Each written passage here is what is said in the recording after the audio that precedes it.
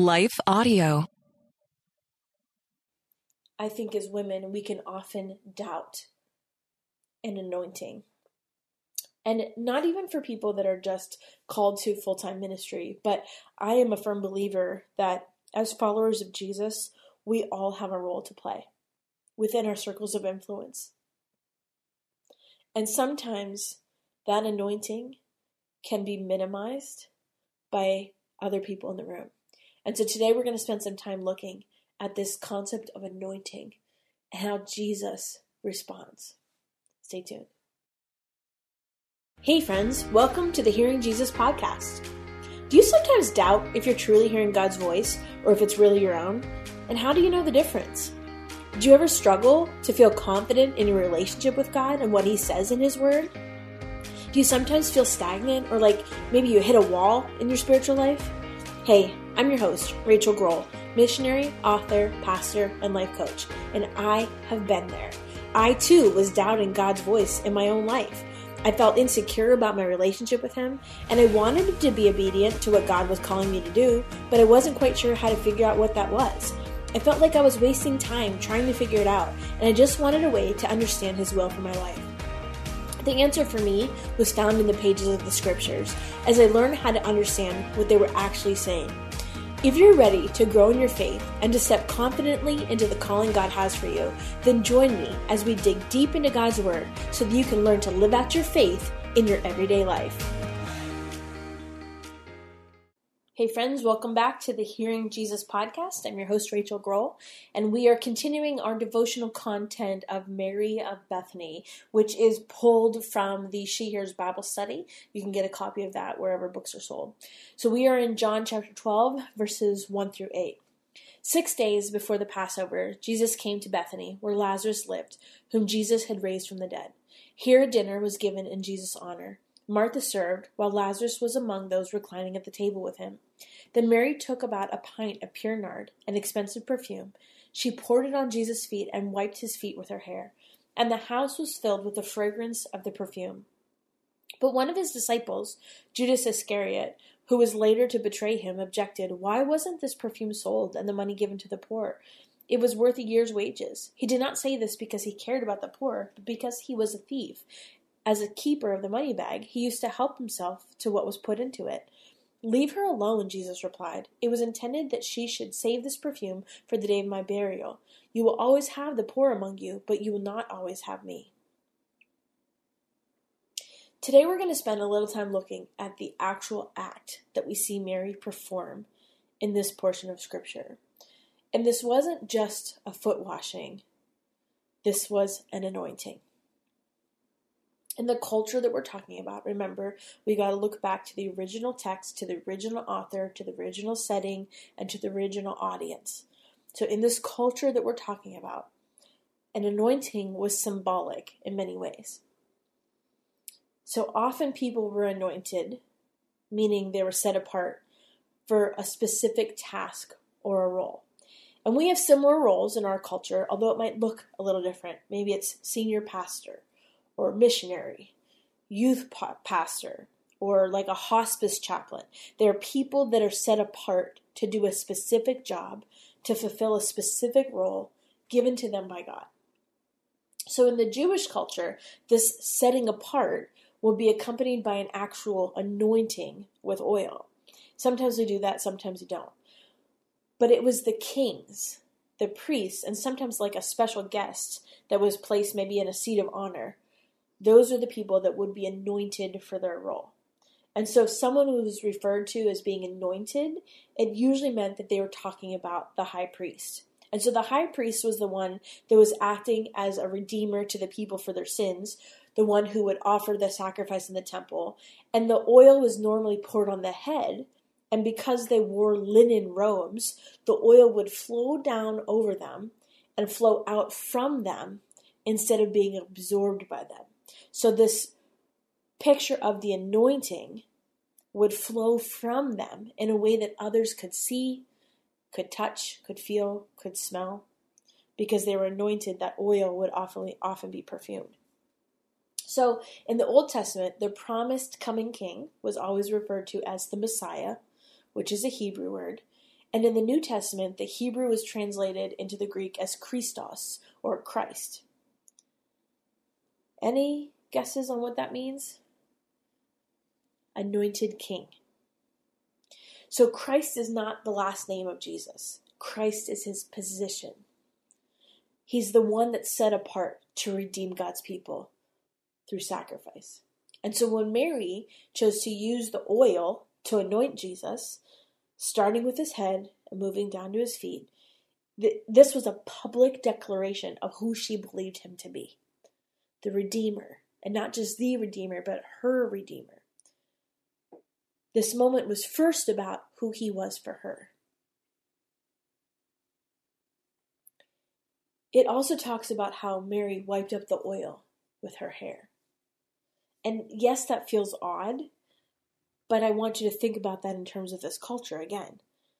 A woman's hair represented her glory, her self-worth.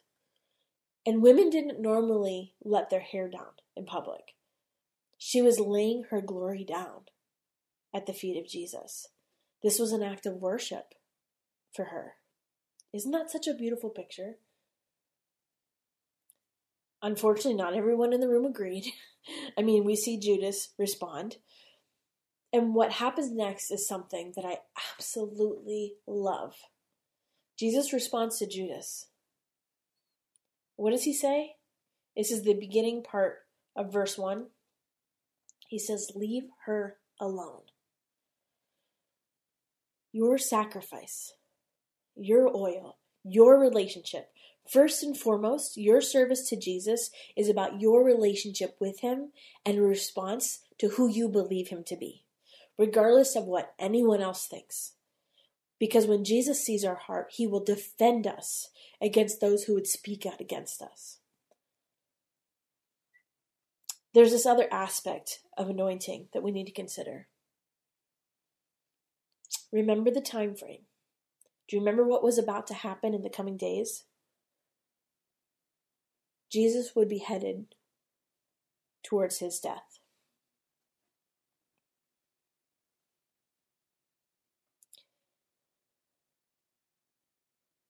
This wasn't just some old family oil that had been collecting dust on a shelf. It was intended for this purpose, just as Mary was intended for this purpose. Because in this culture, there was another kind of anointing. It was part of the burial process. And so the anointing would be part of the cleaning and the preparing of the body. And they would use oil and spices as part of the washing. We're going to take a quick break right here, and when we come back, we'll continue talking about how Jesus sets women apart to be used in the kingdom. Stay tuned. Think back about the gifts that were brought to baby Jesus by the 3 wise men. Do you remember what they were? They were gold, frankincense, and myrrh. Frankincense and myrrh were burial spices. The anointing oil that Mary was using was a type of myrrh. Do you get it? Both of these instances were a foreshadowing of what was going to come. And when the time came, the men that would bring the body of Jesus down off the cross would have to work very quickly because of the Sabbath, and they would not be able to fulfill the traditional practice of washing and anointing the body before putting Jesus in the tomb. There's some power here. The only anointing that Jesus would receive came from a woman disciple. Does that hit you the way it hits me? Sis, your sacrifice and your service to Jesus is significant.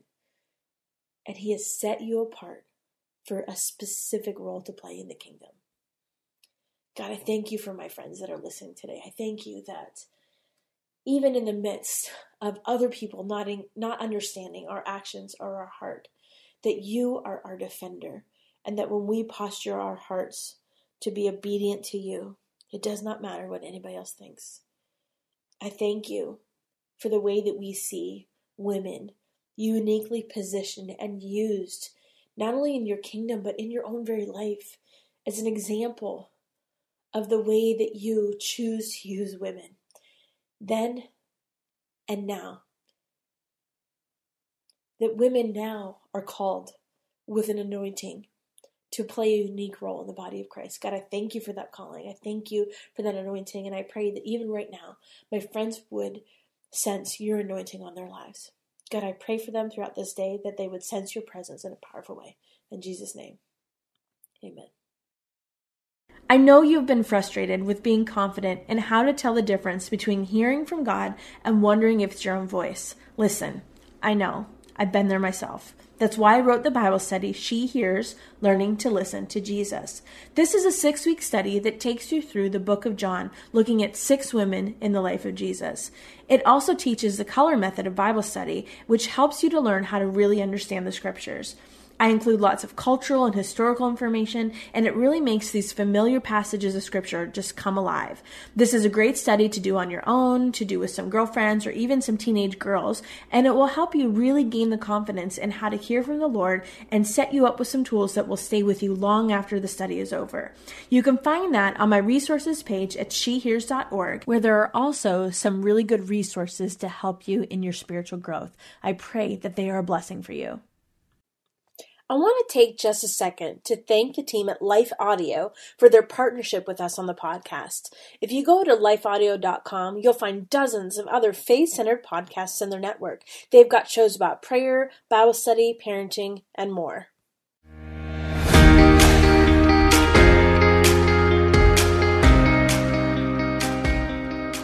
Hey friends, if this podcast helped encourage, empower, or equip you for God's call in your life, I would love it if you would head over to Apple Podcasts and leave me a review. That's the #1 way you can support my show. You can also join our free Facebook community or Instagram page where I share inspirational tips, resources, and prayer throughout the week. Hey, I want you to know I'm praying for you this week. Know that you are loved, you are cherished, and you are His.